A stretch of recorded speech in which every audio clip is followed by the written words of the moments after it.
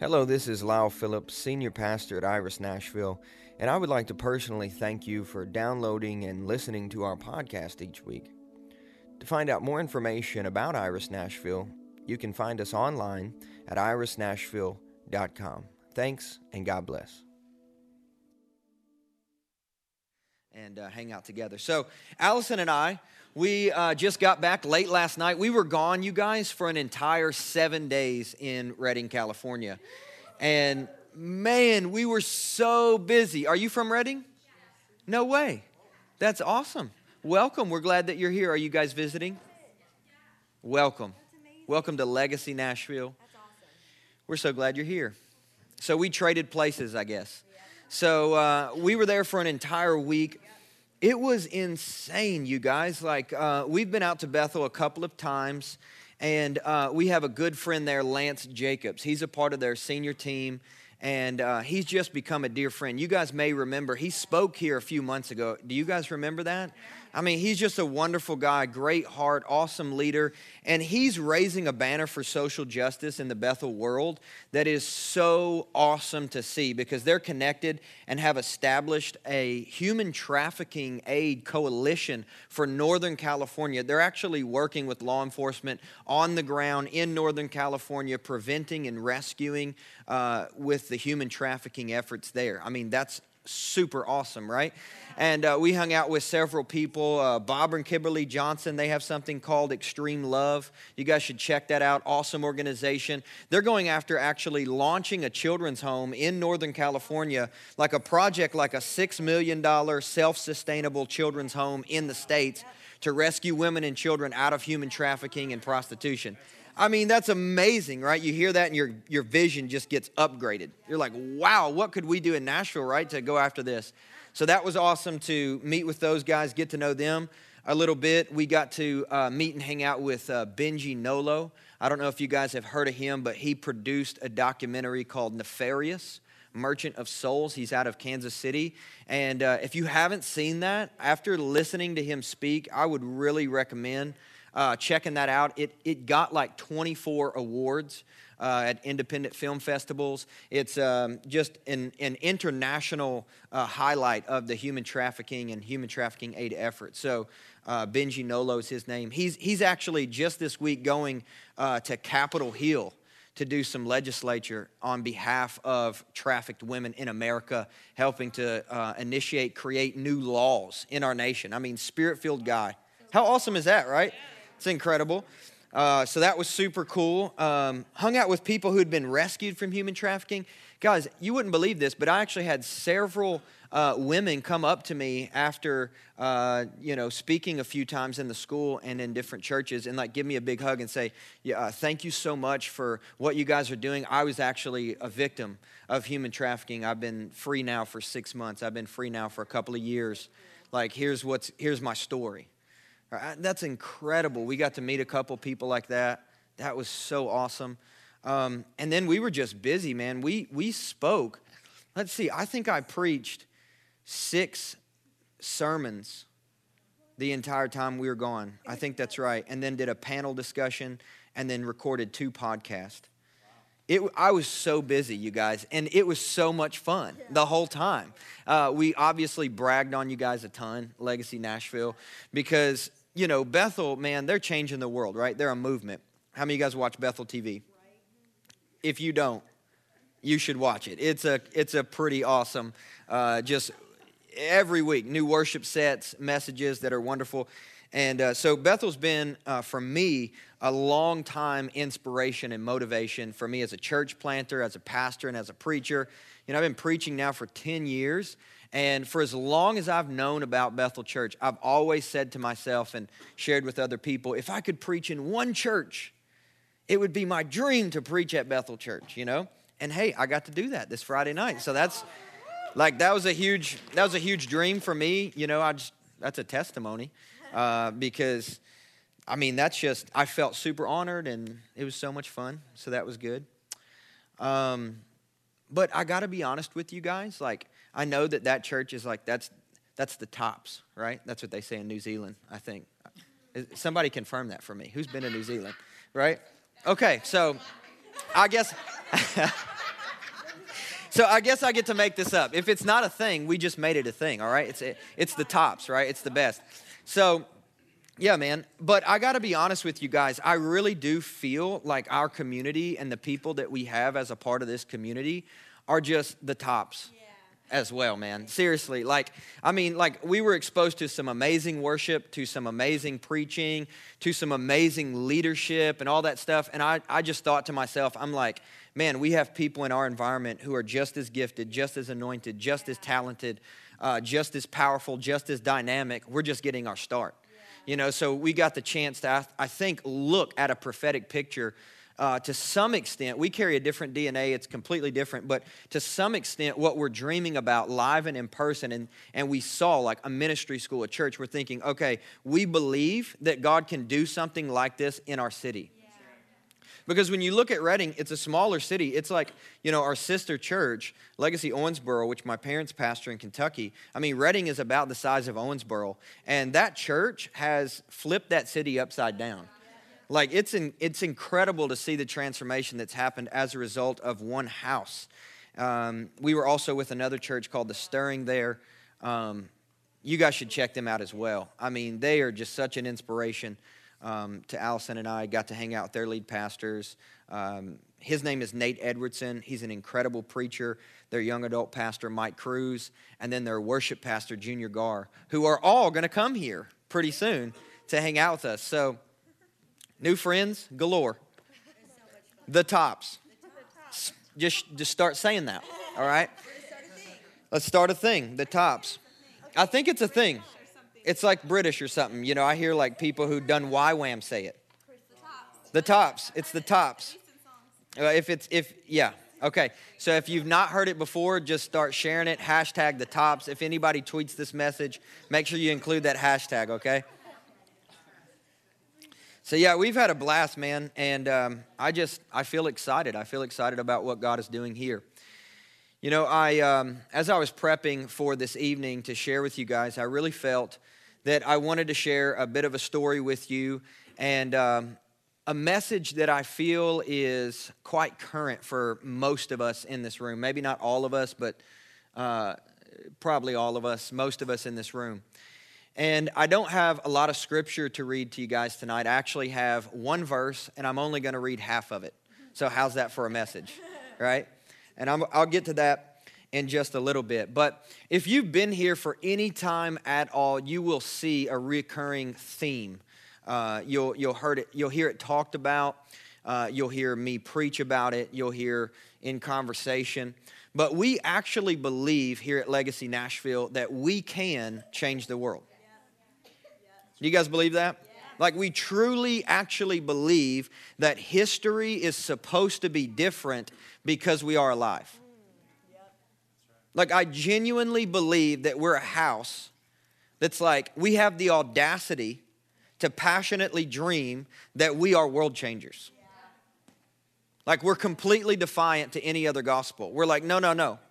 We have been saved by the blood of Jesus. It was a miracle what God did in my life. Therefore, I'm going to become a walking, talking miracle to my generation, and we are going to see Nashville changed. We're going to see America transformed. We're going to see the nations be transformed by the gospel of Jesus Christ. Do you guys believe that? Yeah.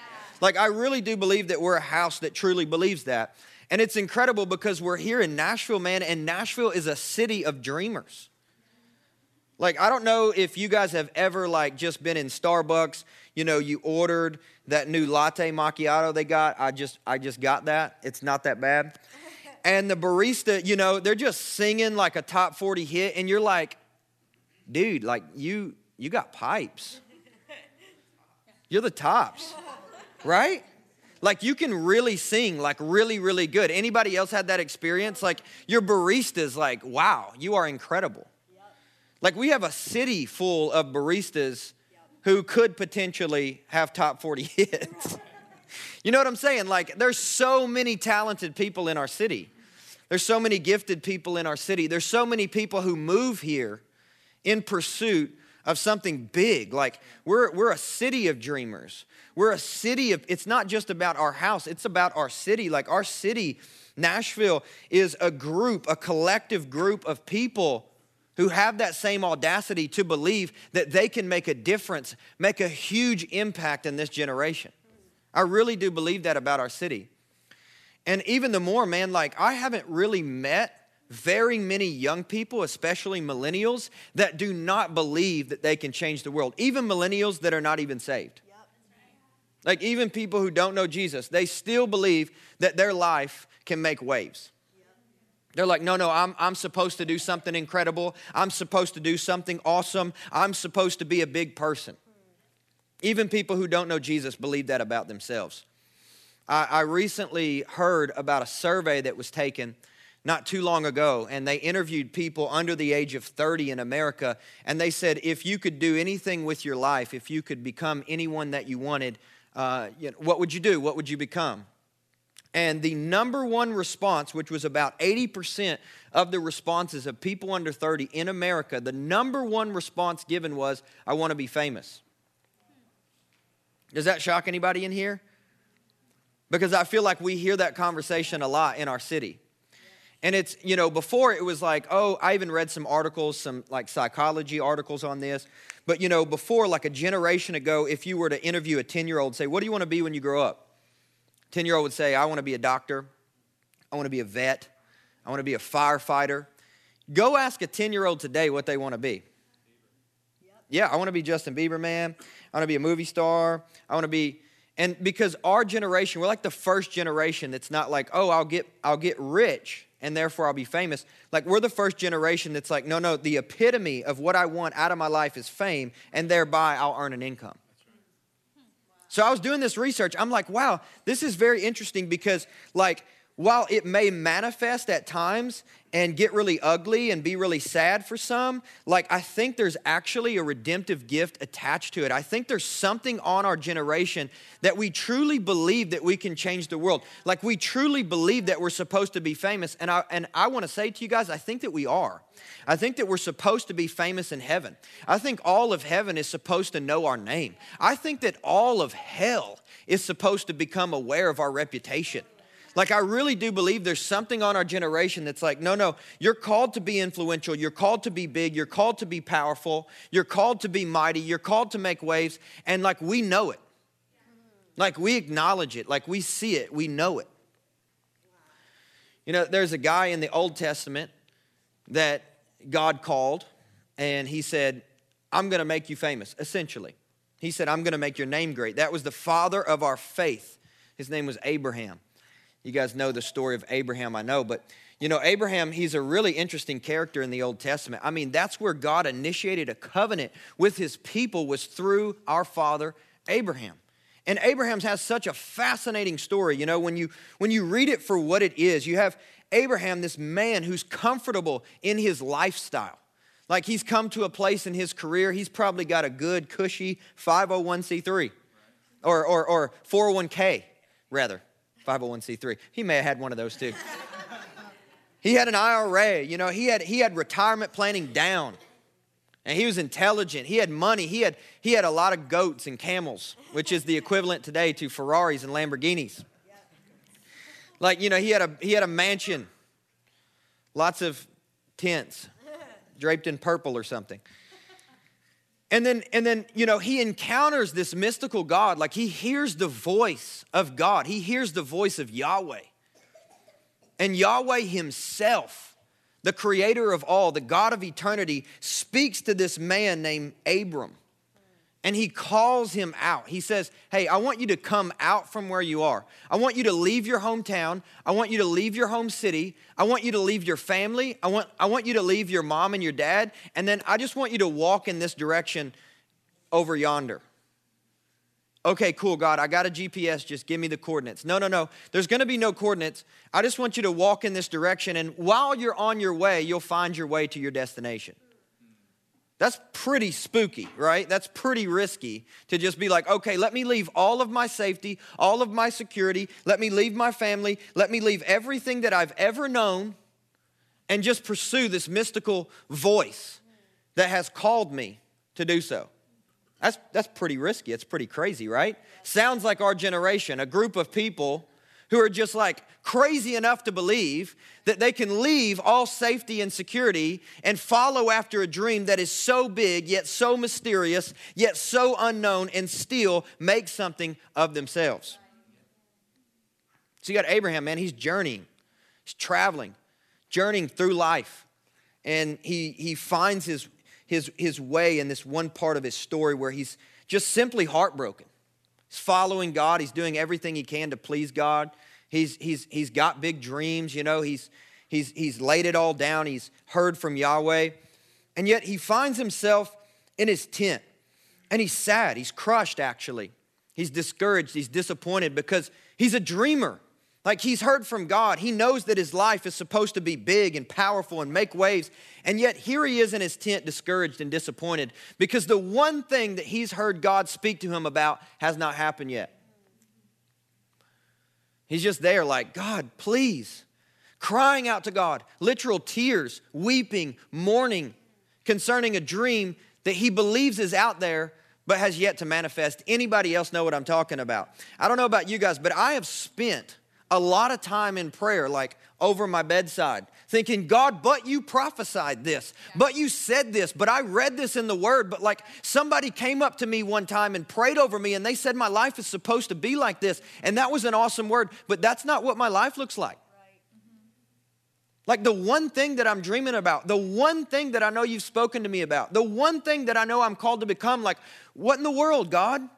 Like you're supposed to be a good dad, like you're supposed to be the source of all blessing. And here I am in my tent, bent over, crying tears because I can't have a kid. And that's what was going on with Abraham. He said, I can't have a son. I'm rich, God. Like you've increased me. Like my bank account, it's full. Like I've got Lambos in the driveway. Right?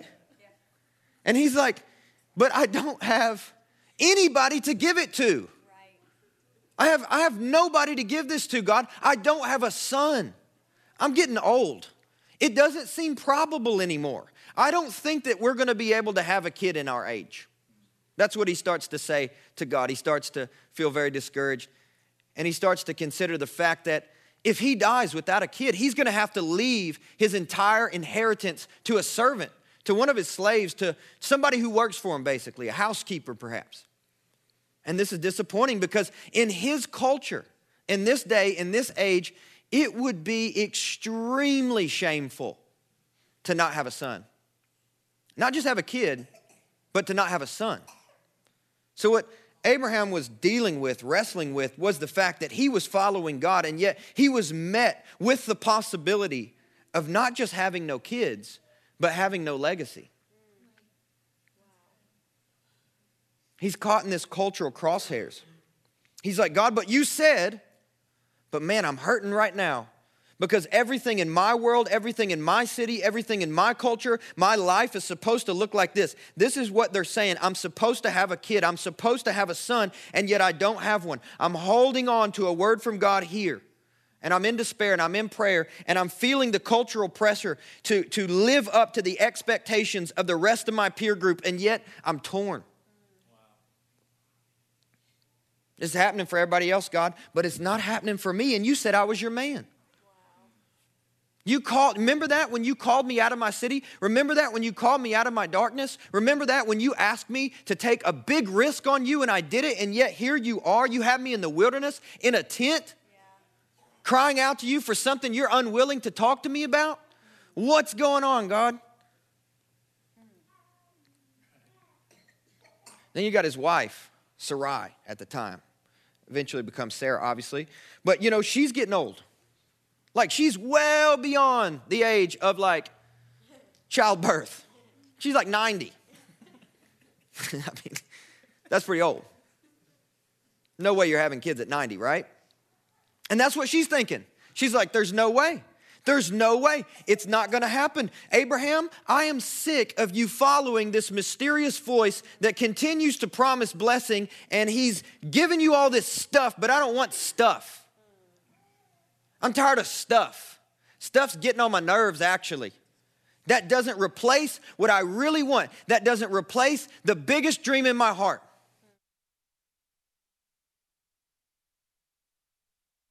Then the Lord took Abram outside and said to him, look up into the sky and count the stars. That's the half of a verse that I have for you guys tonight. Can you imagine what that would have been like? That experience? You know, he's crying out in the tent, and God all of a sudden says, hey, I want you to come out of this place. I want you to come out of this place of distress. I want you to come out of this place of discouragement. I'm actually calling you out into an expanse. And what I want you to do, what I want to invite you to do, Abram, is I want to invite you to count those stars. How many is there? Number them if you can. Are you capable, Abram? You see, he was focused on having one kid. And God said, come out and count billions of stars. Because your dream, Abram, is a little bit too small by comparison to what my dream is for your life. You are so focused on this one thing. You are hurting over this one thing. You have tunnel vision concerning this one thing, so much so that it's brought you to a place of depression despite all of my blessing in your life. Come out of that tent. Yep. Come on. This thing's tearing you up, man. This thing's like, man, it's got you by the neck. Come out here. Come out of that encapsulated place. Come out of that isolation. Come into an expanse. Come into a place where the impossible becomes possible. Come on, count how many ways that I'm going to bless you. Try, count. Oh, you can't? Yep, that's my nature. You're worried about one thing. I'm trying to show you a billion dreams. You're trying to achieve one dream. I'm trying to show you billions of dreams that I have for you. And yet he was so limited in his thinking. God essentially invited Abram to dream again. He invited Abram into a new dimension, a new realm, the God realm of where dreams come from. He said, this is what it looks like to dream with me. Don't just hang out in the tent, concerned over one dream that you think that I may or may not answer. I want to invite you into a new place. I want to invite you into a realm of impossible possibilities. I want to invite you into a realm where anything can happen. Throw back that tent and have a look.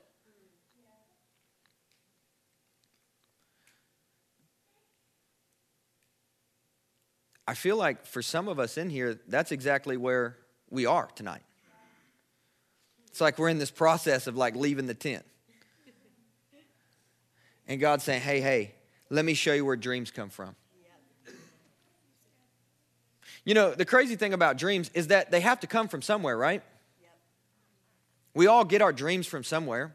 If we were to go around the room tonight and say, hey, stand up one by one, tell me what you're dreaming about. You could tell me the one thing that you're dreaming about, just like Abram, just like Sarai.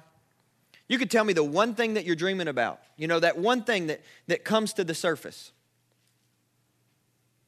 And what I might respond with is, why not look at that dream and then instead of just telling me what it is, tell me where it came from. Did it come from the tent of disillusionment? Or did it come from the sky of the billions upon billions upon billions of God dreams for your life?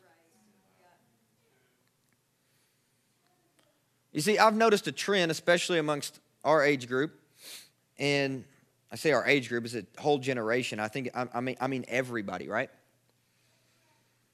Is that we are truly looking at the stars for our dreams, except we're looking at the wrong stars. We're watching movies. You know what I mean? We're looking at celebrity culture. And that's one place that I think that our generation struggles as a source for our dreams. We look at celebrity culture and we say, that is exactly what my life should be like. That is exactly what changing the world looks like. That's exactly what being significant looks like. This is insane to me because I feel like that much of our generation would rather be famous than just be themselves. You know what I'm saying? Truth be told, the desire to be famous is really just the desire to be known. And I really do think that a lot of young people really struggle with that. But the redemptive gift, see, in the midst of everything that the enemy tries to counterfeit, is actually an original God design that's placed there on purpose. And what that desire is on the inside is a desire to be known. It's a desire to be truly known for who you are, not for who you're not. And that's why we say things like that. Oh, well, I want to be famous because it's really a deep-seated desire to be known. And what I see as the problem with this as I look online or on websites or, whatever, social media, is that some people are so passionate, so bent on becoming famous that they're willing to present a false self to the world. You guys with me on this? They will pretend to be anybody they need to be for likes. Are you guys with me on this? Even if it means presenting a false self to the world, if the end result is becoming well known, they'll do it. You see what I'm saying? And I think that's a big problem because I think that that's what the Bible calls gaining the whole world and losing your own soul. Because if you have to be somebody you're not to become influential, you may become influential, but you'll never truly be known. You guys with me on that? There's nothing wrong with being known. There's nothing wrong with being famous. But you need to do it in a way that you stay true to yourself. Because you can be very well known and, have like a lot of stuff, but your soul be completely withered and depleted.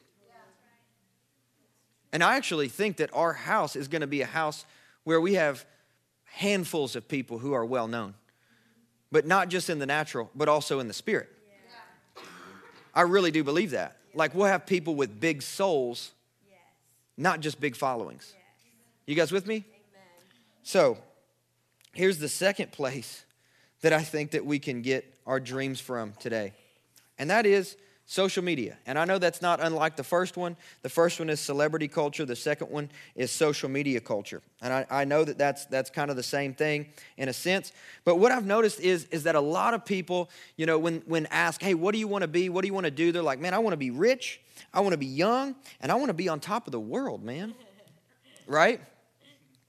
Okay, so there's that's what the Bible calls a rich young ruler. You know what I'm saying? And the very one thing that he was attached to most was the thing that God called him to give up. And so with social media, I want to be vulnerable with you guys and tell you, like, I've struggled with that personally. Like, there's no K behind my follower count. Therefore, I'm not very valuable, man. And like, that's a real struggle. How many of you guys would admit and say, I've struggled with that before? Okay, 4 of you guys. So how many of you guys are not being honest in here? Like today? Like today, yeah. Ever? No, it's a real struggle, man. And I think that happens because of even what is declared as being sort of a God thing today. I've said this before, but, I watched as my parents' generation really struggled with this idea of the prosperity gospel. Like it basically stated that as rich as you were was as anointed as you were. They said, if you're wealthy, then you must be godly. In our generation, we don't struggle with that as much. We don't struggle with the prosperity gospel as much. We struggle with the popularity gospel. And that basically says that as well known as you are is as anointed as you are. Or as influential as you are is how close to God you are. It's like, oh man, if it's not a celebrity pastor, I cannot listen to their podcast. You know what I'm saying? Okay, maybe this is just my world, man, but we're not to be shaped by what people share. We're to be shaped by God in prayer. I'm afraid that far too often we spend time, like hunched over, looking at the phone. What we behold, we become. And I think we should check ourselves as a generation. Do we spend more time being shaped by social media than we do being shaped by God in prayer? Because what we behold, we will become. And so we have to be careful at what or who we're allowing to shape us. Because we don't know the motivation of the person who posted that. And they very well could be operating under their false self, just posting anything that they can for attention. And then here we are being transformed by it and saying, I got to be like that. That's where my dreams got to come from. I mean, for some people, the tent, man, is the iPhone.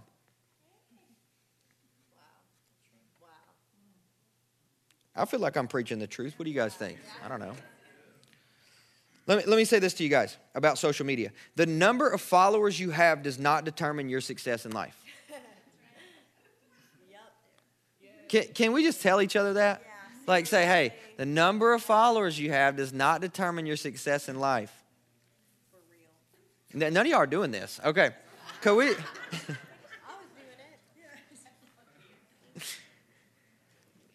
The number of followers you have does not determine your success in life. Okay.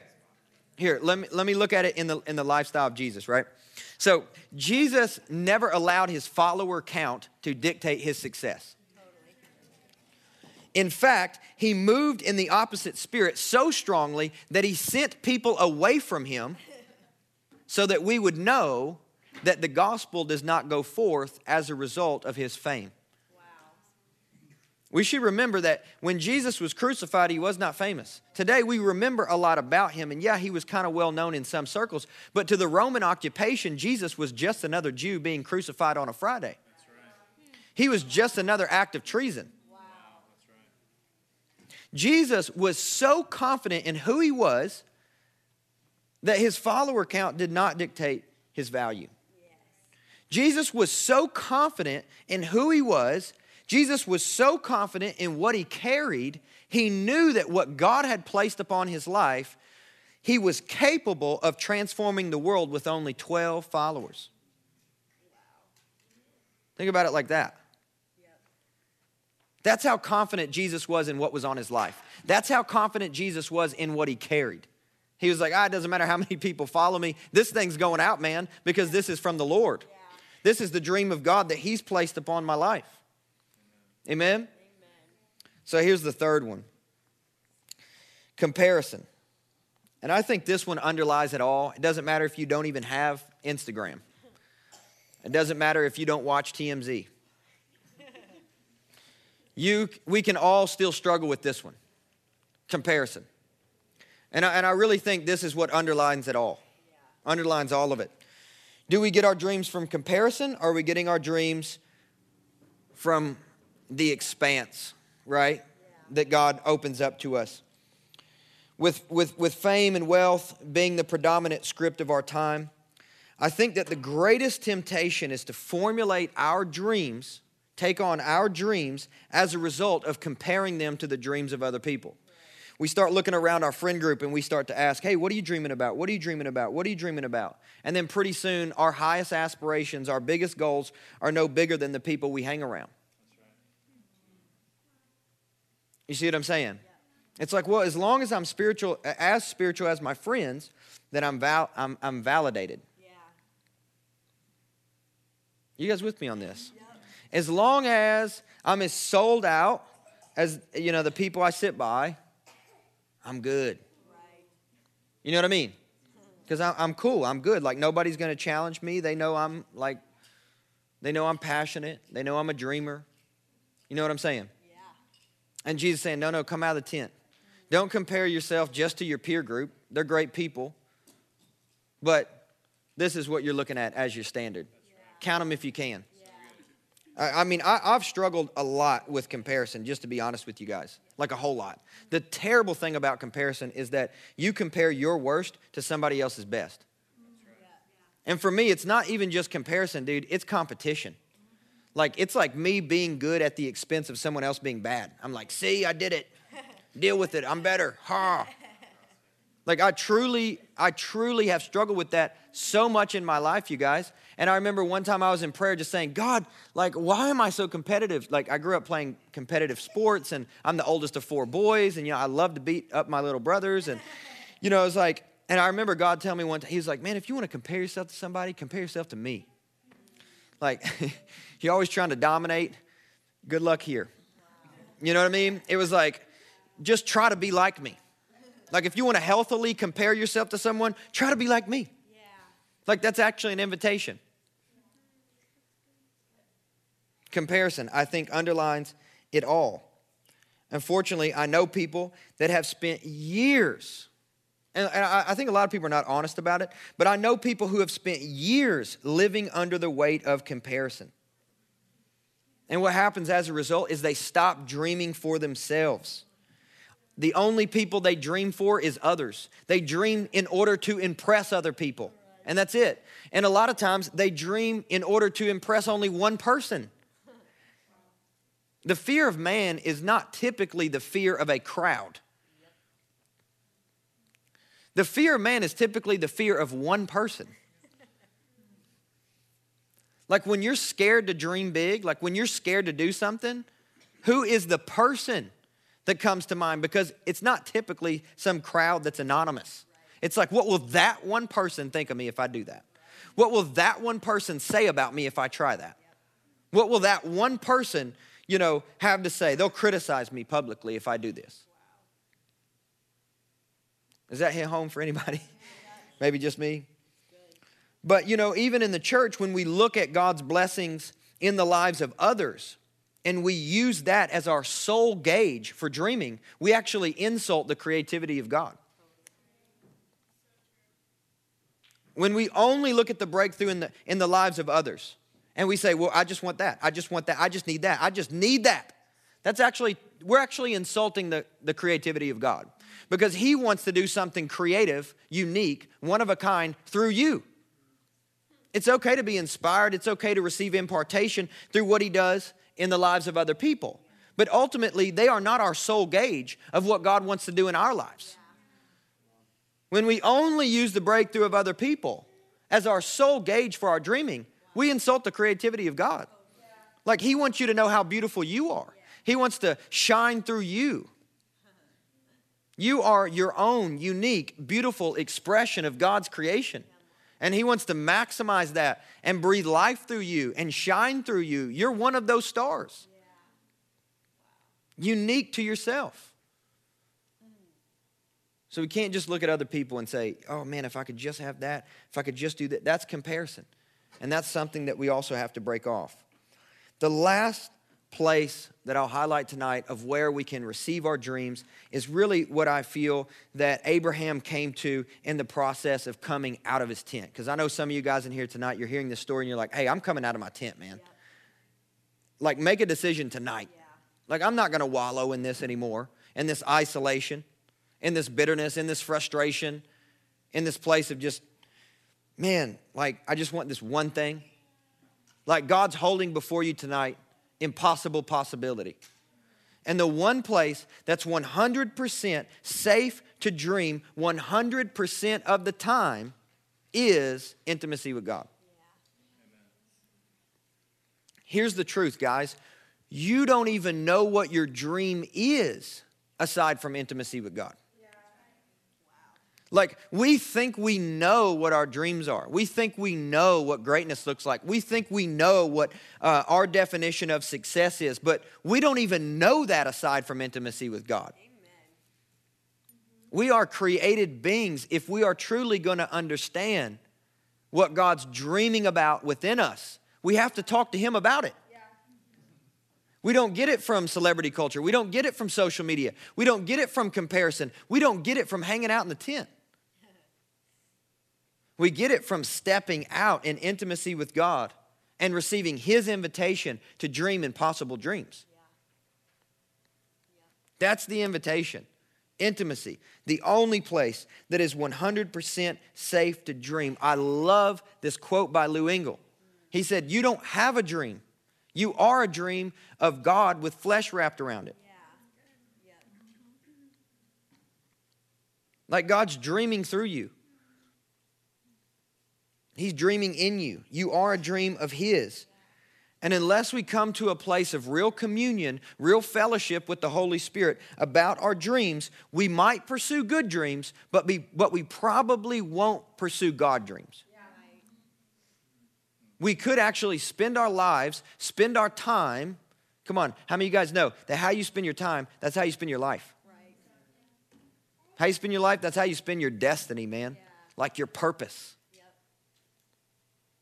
And I don't want to spend even a single day pursuing a dream that's just good.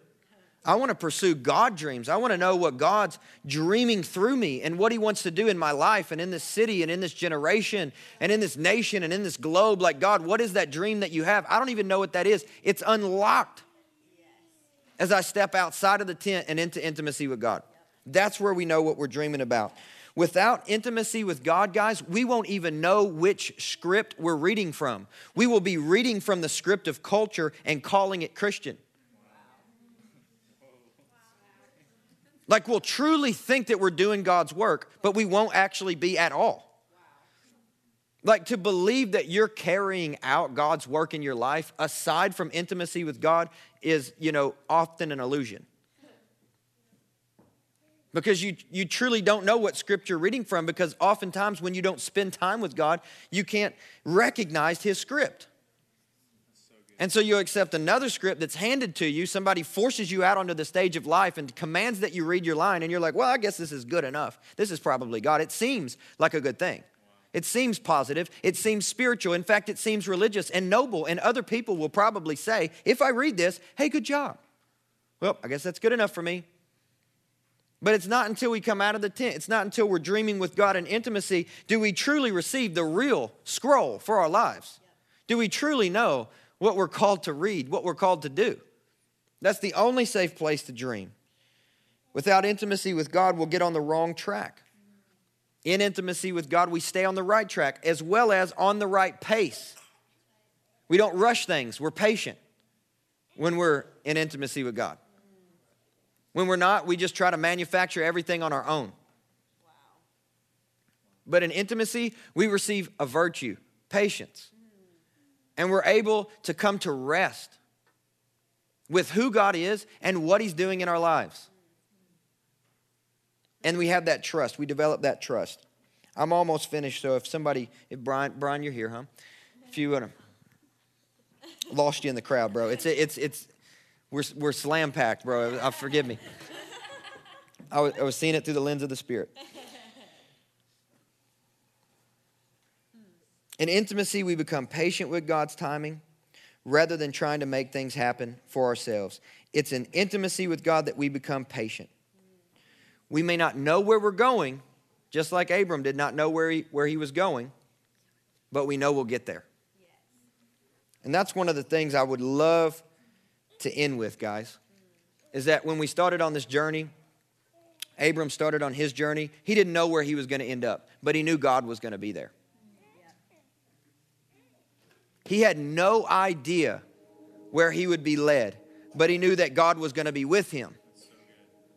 As a culture, man, like looking at scripts, looking at celebrity culture, looking at social media, looking at comparison, looking at friends and family, even people who are supposed to be safe sounding boards. Even sometimes we look at them and we receive our dreams from them. When God's saying, no, come out here. Receive your dreams from me. Receive your dreams with me in intimacy with me. Come out, look at the stars.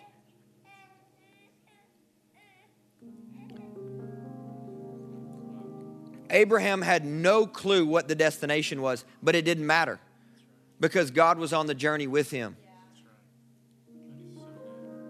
As a culture, man, we get super obsessed with outcomes. Even if you go to seminars and like personal growth things. They're like, hey, look at the bullseye, look at the end goal, look at who you want to be when you die, and then work your way backwards from that point. If you do that, you may end up at a great place, but you may not end up where God was leading. For us to truly live a life of journeying with the Lord, we have to detox a little bit from outcomes. This has to happen. That has to happen. This has to be the case. This has to be the exact dream that I fulfill, that I achieve, because then I will be successful and I will know and feel good about myself. And then God's like, no. I'm just trying to take a walk with you. I'm trying to call you out of your comfort. I'm trying to call you out of the familiar. I'm trying to call you out of your mourning. I'm trying to call you out of your discouragement. I'm trying to invite you into a place of impossible possibility. I'm trying to invite you, hey, get out of your isolation. Step out of that tent. Throw the flap back. Look up. Look up. Count them if you can. Count them if you can. Because as big as you think it is, you're just seeing one galaxy. I'm the God of the universe. You're just seeing one belt of stars. On the other side of the planet, different viewpoint. And that's what God's inviting us into. It's not just like a new perspective on our dreams, but like it's a completely new realm. It's a completely new reality about our dreams. But it requires that we get them from somewhere. And that is from Him and intimacy first and foremost. There's nothing wrong, guys, with being inspired by what we see on television. We can be motivated by what we see on social media. We can become creatively provoked by what we see on Instagram. But at the end of the day, that's not the script where our dreams come from. Our dreams come from God. That's where it starts. That's where it ends. That's how we know that we're walking with Him in safety and security, with patience and compassion. The thing about maybe it's the last point, it's an extra point, it's for free, is that when we don't walk in intimacy with God, we're seldom compassionate. You notice that? Like we may be really passionate about our dreams, but we'll step on as many people necessary in order to get there. Like even friends and family become acceptable casualties on the roadside in the journey to success. Well, who cares about that? Doesn't matter about my family. Doesn't matter about my wife. Doesn't matter about my husband. Doesn't matter about my kids. Doesn't matter about that. My coworkers, my boss, they can just deal with it because I'm trying to get mine. But it's an intimacy that we come to a place of compassion and we look through a lens that says just because somebody else is successful, just because somebody else is dreaming big, doesn't mean I can't dream and I can't become successful. Because the last time I checked, there's a lot more stars than there is people. Impossible possibility, infinite possibility. So let's, as we're standing up, just kind of treat it as if we're coming out of the tent, so to speak, all right? So just come out of the tent and step into a new place of dreaming.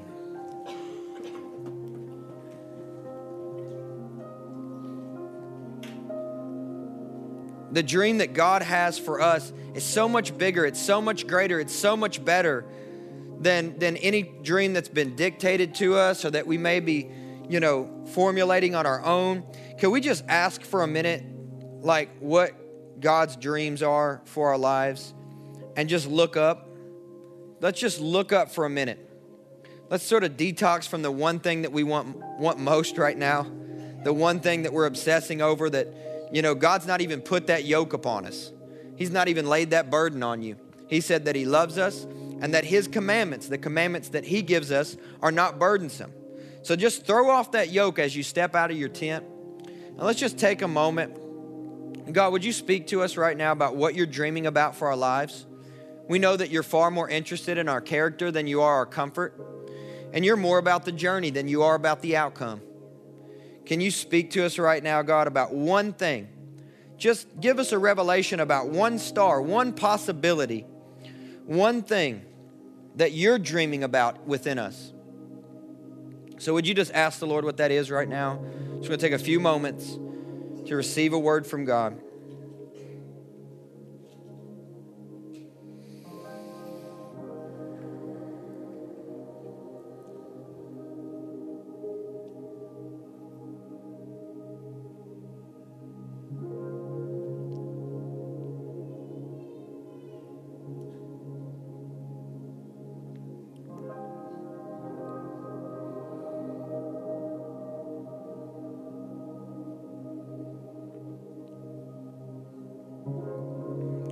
God is the lifter of our head. That's one of his names in the Bible. Perhaps you don't even feel the confidence to look up. Maybe you don't even feel the self-worth to look up, thinking, man, I'm just good enough for that one dream in the tent. And if that's you, just let the Lord take you by the hand, because in your weakness, his strength is made perfect. He is the lifter of our head. And where you don't feel courage to dream, he just imparts that right now and lifts up your head.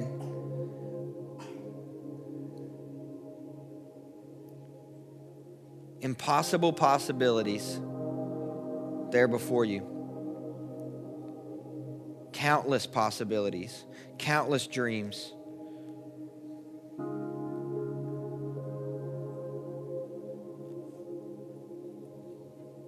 God, help us as we work, as we pursue what you've called us to do, as we pursue our dreams, as we pursue our goals, as we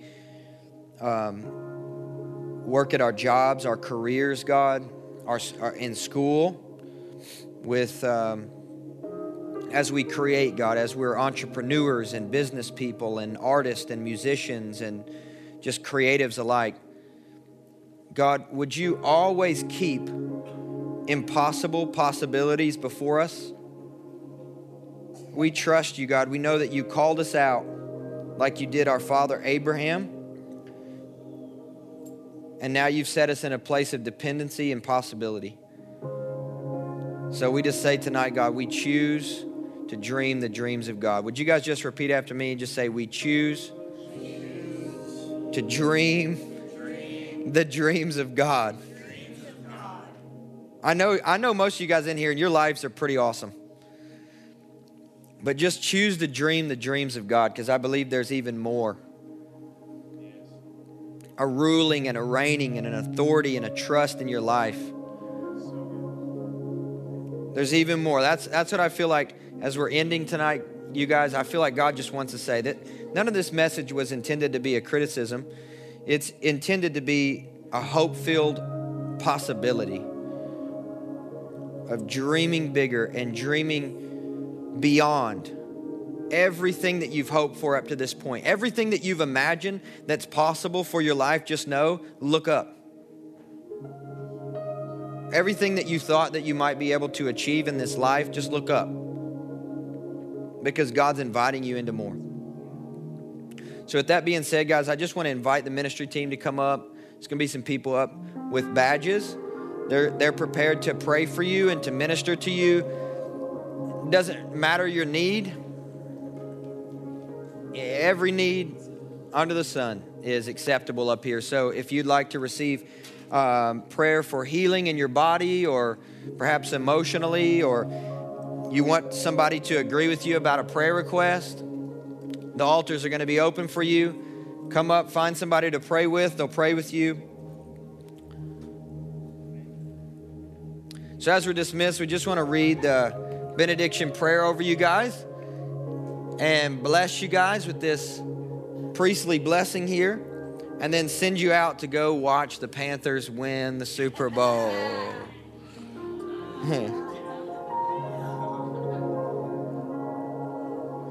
If the Broncos win, please don't tweet me and call me a false prophet. I'm just playing. For the record, let it be known. So if you could please just put your hand over your heart, just receive this blessing. The Lord bless you and keep you. The Lord make his face shine on you and be gracious to you. The Lord lift up his countenance on you and give you peace.